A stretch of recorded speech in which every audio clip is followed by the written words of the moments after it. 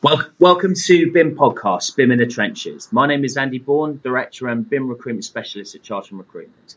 This is the fourth BIM podcast in this series of BIM in the Trenches, where we get under the car bonnet of a number of construction companies and see in practical terms how BIM is actually delivered, how companies implement BIM, key challenges and highlighting best practice. I'm happy to introduce Lucy Abbott, Group BIM Director of Wates Construction, a very well-known national building contractor. How are you, Lucy? Very well, thank you, Andy. No, good stuff. So, just for the listeners, could you give a brief introduction of yourself and your own BIM journey? Sure. Well, my name is Lucy Abbott. I'm the BIM Director for Wates. I head up our BIM department and I'm responsible for BIM implementation across the Wates group. I've worked in construction for 15 years, having joined Wates after working in architectural practice. With regards to how I came into BIM and my BIM journey, it really came about by chance. I'd reached a point in my career where I wanted a new challenge and I was looking to expand my skill sets. And at that time, the government construction strategy had just been published back in 2011. And the business took the decision to establish a small team to research the document and understand the aspirations that the government was seeking to achieve and to provide feedback to the business on the implications that this would have. And I was invited to form part of a small team, and that was really my first introduction to BIM. We developed a business case for developing a BIM service in order that we could meet the 2016 government mandate, but also understand the value that BIM implementation could create for the Wates business. And before that, were you aware, or was the company using some of the like 3D software at all, or it's almost like you've gone straight into the process rather from the software side, as many do? We had been modelling for some time. So we've been developing 3D models, but they weren't what we now know as intelligent BIM models. We have an internal temporary works business, so we were developing a lot of our temporary works design in 3D, and where we were operating with designers that were working in the same space, obviously we were able to coordinate that information, but we didn't know it then as BIM as we do today. It was really the government mandate that kick-started that. Yeah, sure. And then also, could you give, I'm sure everyone out there has heard of Wates and many know of them, but yeah, could you give them a brief overview? That'd be useful. Yeah, sure. Well, Wates was established in 1897. It's a family-owned business which started out as a house builder before moving into general contracting. Today we operate in construction, development and property services. We employ over 4,000 people and have a turnover of £1.5 billion per annum.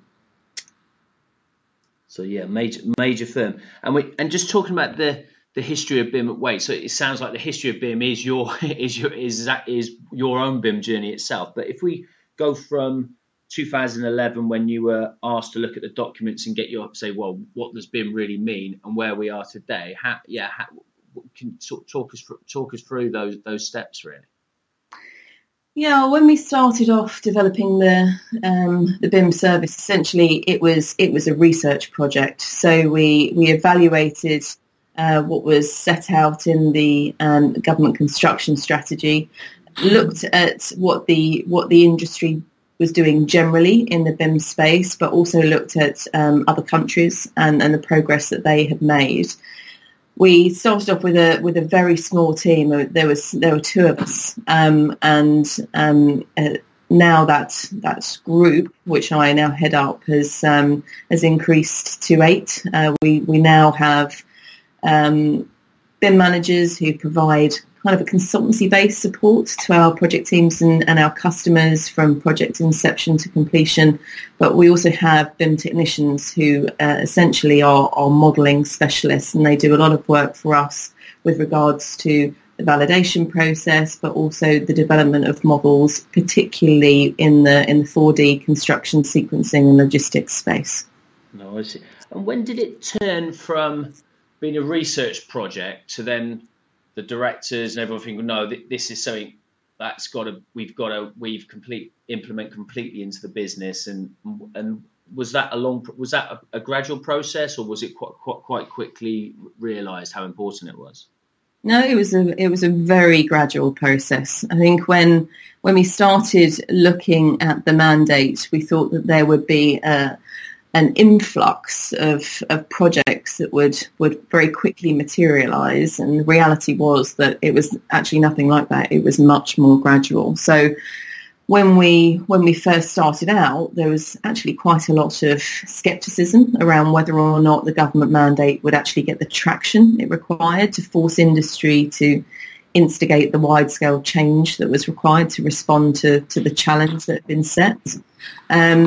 And we had absolutely no demand client side when we started out with this process. So the decision we had to make is, how are we going to start this? And the only way that we were able to do that is to implement BIM on projects as pilots, which for us identified a number of challenges with regards to adherence to standards, our own business processes, capability of staff, along with that of our supply chain, and really the investment that was required to ensure that we as a business could set the foundations so that we could deliver BIM successfully moving forward. So I think it's really only over the last 2.5 to 3 years we've really seen a shift in demand, and that was really the turning point for Wates, where the business could see that there was a market driver for BIM, both within the public and private sectors.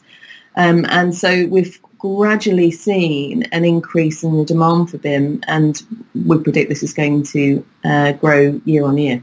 Sure. And on that, I mean, in terms of the projects, what do you think? In terms of demand for BIM, I know your project portfolio at the moment, is it about 50-50, or is there more BIM projects or not? What do you think the split is there? So the split is coming from both public and private sector projects. So at the moment we are running around 20 BIM schemes that have got all kinds of varying BIM deliverables, from just very basic 3D coordination all the way through to BIM level 2 schemes. Moving forward, we are currently tracking around 40 opportunities that we're currently at different stages of progress. So year on year, I think we're just seeing a trend where effectively we're doubling the amount of BIM projects each year. And it's very much being driven client side now, but equally, as a business, there's an internal driver, because we're seeing the value and the benefit that's being created out of the process. Sure. And in terms of, and it's this huge traction you're getting now. I mean, if you look at it, I know if you review how you've implemented BIM, I mean, from maybe 3 years ago to now, I mean, what has it really meant? I mean, what's it really taken for that to happen, and happen properly? Well, what we had to do is look at the way in which we were developing our service. So at the front end, we had an idea of what the service may look like, and going through the pilot projects that helped inform that process. But we got to a point in time, which was about 2.5 years ago, where we evaluated what we were doing, and we knew that in order to deliver successfully, we needed to look at a number of key areas across the business in order that we set the foundations really for delivering BIM successfully. So we looked at our business processes, our training, the capability of our staff and our supply chain, along with our IT systems, looking at things like our infrastructure, the hardware, the software applications we were using. So there were a whole range of activities that we had to essentially review, refresh, analyse, in order that we could ensure that the business was prepared adequately to be able to deliver BIM going forward. Sure. and of those, I mean, I expect they were all the challenges, but yeah, if you sort of went through the challenge, the key challenges for your business, where do you see that to be? Well, I think when you're undertaking any change management process, there are obviously numerous hurdles that you will face. But one of the main challenges with the BIM implementation process that I've experienced has been around challenging established behaviours and ensuring you've got the right skills and support systems required, both internally within our own business and that of our supply chain, to ensure that we can achieve the right results. Ultimately, I think what's absolutely clear is you're only good as the people that you work with, and therefore it's that you take the time to understand you've got the right knowledge and capabilities that reside within the project teams, so that we can procure the right people with the right skills and can plug any knowledge gaps where we're able. I think one of the other challenges for us, which is ongoing, is around cost. Clients are rightly challenging Waits to demonstrate how BIM will add value and reduce cost on their projects. However, the reality right now is that there is investment required to deliver BIM effectively. Supply chains are upskilling within their own organisations and therefore in most cases are charging more for changing the way in which their information is developed and delivered. We also, as a business, have to invest in the tools that we use to capture and validate the information to ensure it's fit for purpose.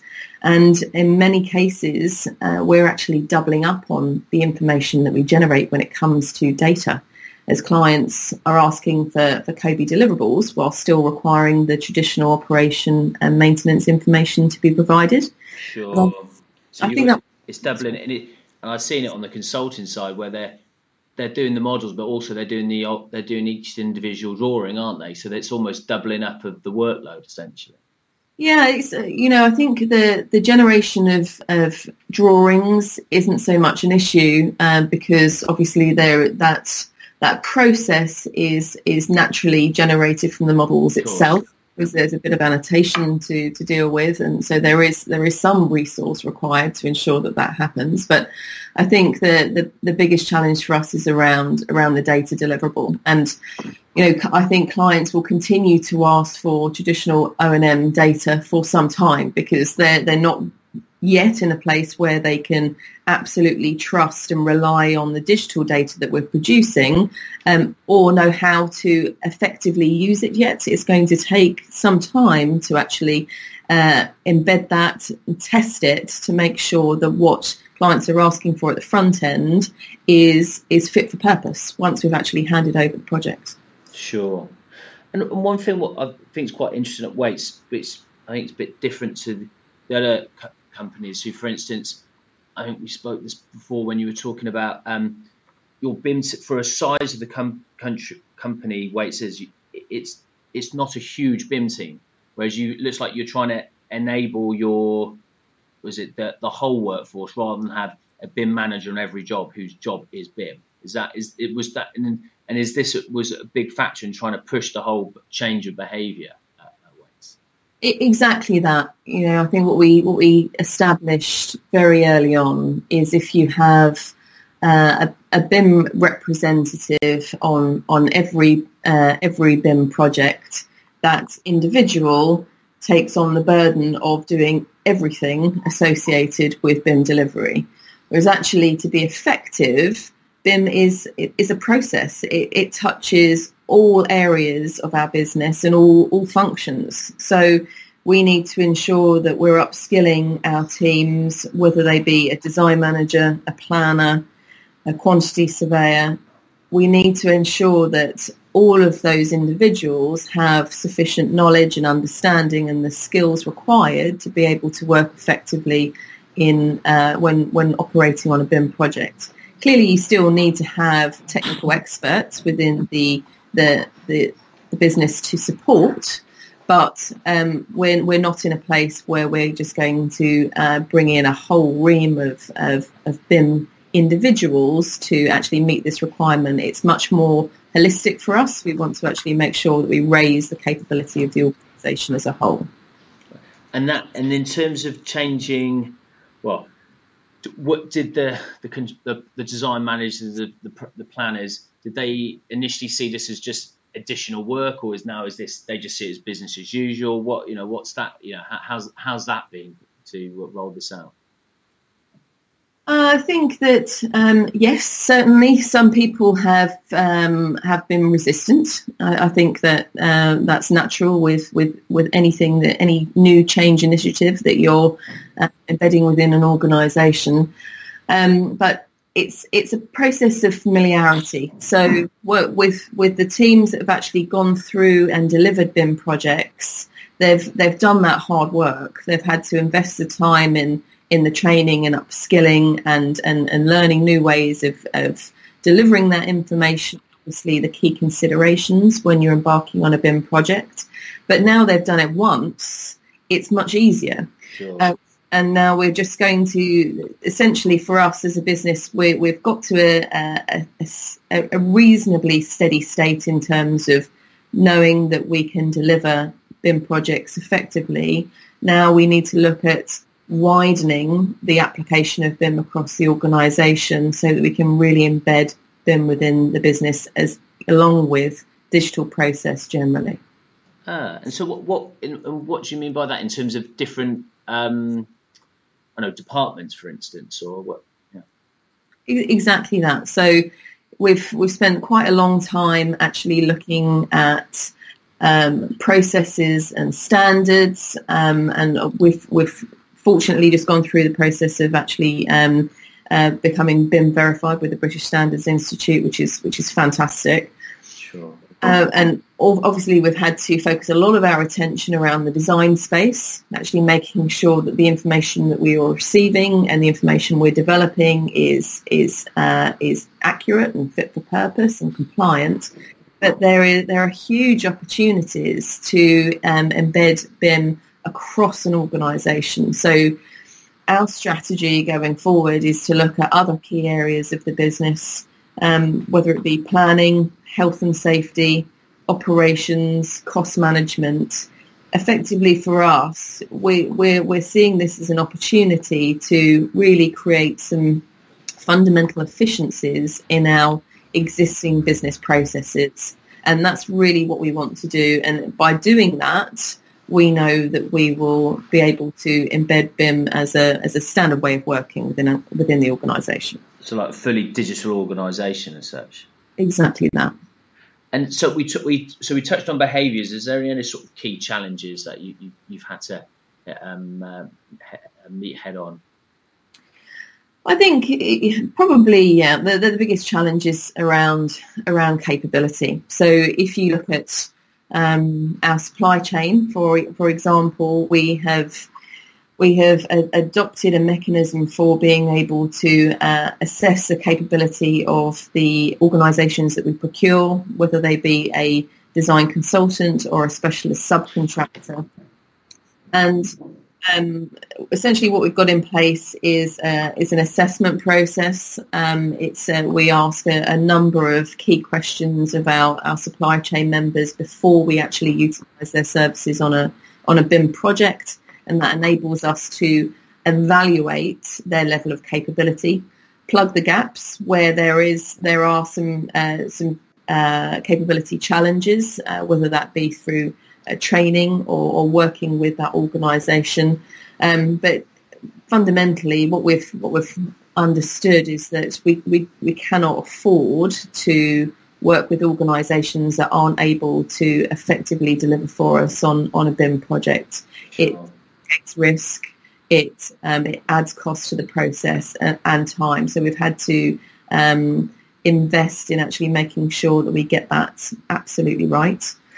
With regards to our internal staff, it's a case of training and upskilling. So whether that is around BIM awareness in terms of what is BIM, what does it mean, what does it mean to me as an individual, how is it going to impact my role and my job, to technical training around how you use certain tools for conducting certain types of activities. Say, for example, model coordinated validation. No, I see. And I mean, we've crept into some of the sort of I know the solutions of these issues already. But if you sort of surmise, particularly when you're talking behaviours and the capability gaps, if you were going to sort of summarise the key ways that you think you've reached a tipping point where you're winning on it, if you could go highlight these, that'd be great. So, do you, just so that I'm clear, what do you mind expanding on that a little for me? Sorry, if in terms of the key, when we talked about the key challenges, as in behaviours, as in culture, we talked about plugging the capability gap. Just really seeing what were your ways of your ways of solving these issues, basically. We've touched on the training aspect with regard to behaviour, but just really just wanted you to surmise your I suppose the key ways of trying to solve these issues that you've had. Okay, so with regards to capability gaps, obviously it's the training piece that we've already talked about. It's the assessment of capability, whether that be internal or external. It's also around communication, clear communication at the start of a project. So it's what we do on each of our schemes once we've gone through the assessment process to ensure we've got the right people in place, is to walk through in detail the requirements of the project. For a lot of people, this is very new. It's a new requirement, so it's absolutely fundamental that they are clear on what the requirements are of the scheme and what their obligations will be on the project. So essentially, when we put together our execution plans, our BIM execution plans, we have a round table with each of the design consultants and subcontractors. We walk through the requirements. We ensure that we've got their buy-in on those deliverables as well, because clearly this is part of the collaborative process. It may be, we may have a view on how we think the project should be delivered, but equally, our design consultants and subcontractors need to feed into that process. It needs to be a practical approach to ensure that we effectively deliver. Once we've actually established what those requirements are, the appointments of our supply chain members are linked in with our BIM execution plans. So they are referenced within the appointments as an appendices. So there is a contractual obligation on those organisations to ensure that they deliver to those requirements. I think, as the project goes on, you do face inevitably hurdles and challenges, and it's really important that you have that consistent approach to working collaboratively as a team. Really setting the framework out so they know exactly what's expected and what they need to do. Exactly that. Yeah, no, absolutely. And in terms of, we look at that, we sometimes people talk about all about the issues with BIM, but let's move on to the benefits and what the real why we're doing this, other than just purely being the mandate. Just if you just go through what you think the sort of the key benefits that's been brought to Wates and the projects you've delivered. Well, what we've undoubtedly found is that through the use of BIM, we're able to identify problems with regards to the quality and compliance of the information at a much earlier stage. So we can now perform detailed audits on the information we receive at tender stage to evaluate the quality of the design intent along with its compliance with the employer's information requirements. And that means we can accurately price and assess the extent of the design development required, meaning that we're significantly reducing the risk of inheriting information which hasn't been adequately developed or assessed. Also, the standards and processes that BIM requires forces us to define in granular detail the requirements and obligations of each party, much in the same way as I was talking earlier with regards to the development of the execution plan. So we're really reducing the ambiguity as well as the risk of non-recoverable scope variations later on in the project. I think generally our ability to improve the quality and compliance of the design information is greatly improved. It's forcing us to procure our supply chain earlier, meaning that we have a greater opportunity to influence consultant design decisions and generate early cost certainty and provide technical solutions to design intent at a much earlier stage. I think as the business becomes more experienced in the use of BIM, what we've realised is that the BIM process has the potential to really act as the vehicle to improve the efficiency of all of our business processes. And moving forward, this will form the basis of our ongoing strategy. We really want BIM and digital process to be completely ingrained within the business so it becomes a standard way of working. No, sure. And is there any sort of good examples, maybe some projects that, particularly where it's been highlighted, from the benefits you talked about there? Well, what we've taken the decision to do is, and this really ties in with evidencing the value that is generated through BIM, is that when we're going through our coordination exercises, we are identifying the issues that have been highlighted within the models once we've gone through the validation process, and we are evaluating the time and cost impact of resolving those issues had we not have identified them until we had got to site, which traditionally would have been the case, because we would never have had previously this level of transparency with regards to the quality and coordination of that information. So that's enabling us as a business to track the cost and time benefit through going through this process. That is an absolutely fundamental benefit for us. Obviously, that's something that we can share with our clients. Sure. Yes, it is theoretical because you can never run a traditional project in a BIM at the same time. Yes. At the same time, they're identical. But it is actually giving us the ability to substantiate the reasons why, or one of the reasons why we should be doing this. Sure. No, excellent. No, I think that's it's really useful to highlight that, and it's I don't think of all the podcasts I've gone through, I don't think anyone's been so detailed and highlighting the benefits. So is this something that you feel that within Wates that the tipping point's well and truly reached, and that everyone the majority of the people understand the importance and know this is the only way forward? I don't think we are that far. I think that where we've had with our project teams that have gone through the experience, yes, are confident and capable, but we are a huge organisation. Yeah.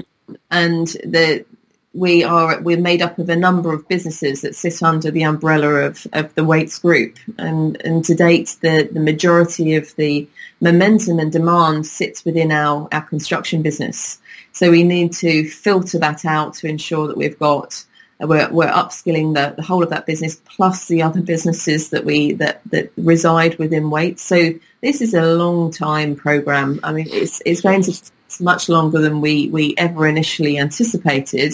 But what is clear is that business knows that it's the right thing to do. It's committed to actually delivering that, and that's, for me, has been a huge turning point, because the barriers that were previously in place in the earlier days are just falling away. So it's much easier for us to implement.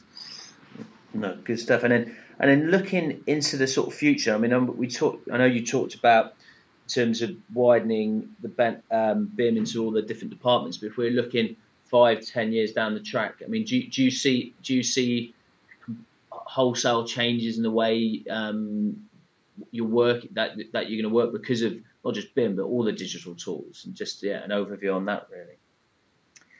Yeah, I think there are tons of really exciting opportunities for us to develop our capabilities. We're becoming more digitally enabled, and that's offering us not only Wates but the entire sector the potential to diversify and innovate and develop new services based around the full asset life cycle. I think where the greatest amount of opportunity really is in the maintenance space. We assimilate more knowledge about how buildings are performing, and we need that knowledge in order to improve. Buildings can generate vast amounts of data. However, we're barely using this information. It's not utilised effectively. But through the opportunities around smart monitoring, there's a huge opportunity for us to capture that in-use performance information, and that will enable us to create that feedback loop to improve the design and the efficiency of the buildings that we deliver. I think that there is what's absolutely certain is that the industry is only going in one direction, and that is digital. And this kind of technological advancement is really creating the opportunity for the sector to evolve and to grow. It's without a doubt, in my mind, digital construction is here to stay. Sure. No, brilliant. And I suppose looking at a building isn't just the brand spanking new one you hand over. It's something that it almost lives and breathes for hopefully another 100 years, isn't it? And it's looking at it over the life cycle of it. Exactly that. I think that it's a huge challenge for not only us as contractors but also our clients at the moment. Many of our clients aren't in-house building operators. They often outsource that to facilities management providers, and the industry at the moment just doesn't have a clear stance on what data is absolutely required to maintain and operate that building effectively. So there is a gap there, and it's improving for sure, but it's going to take some time to get us into a place where we know that what we are specifying at the beginning of the project is actually the right information that's needed to effectively manage that building post handover, and really create that efficiency that BIM is aspiring to deliver. Sure. Well, look, Lucy, that's been really interesting. Thank you very much for your time. I'd like to thank Lucy again. My name is Andy Bourne from Chartered Recruitment. Thank you and goodbye.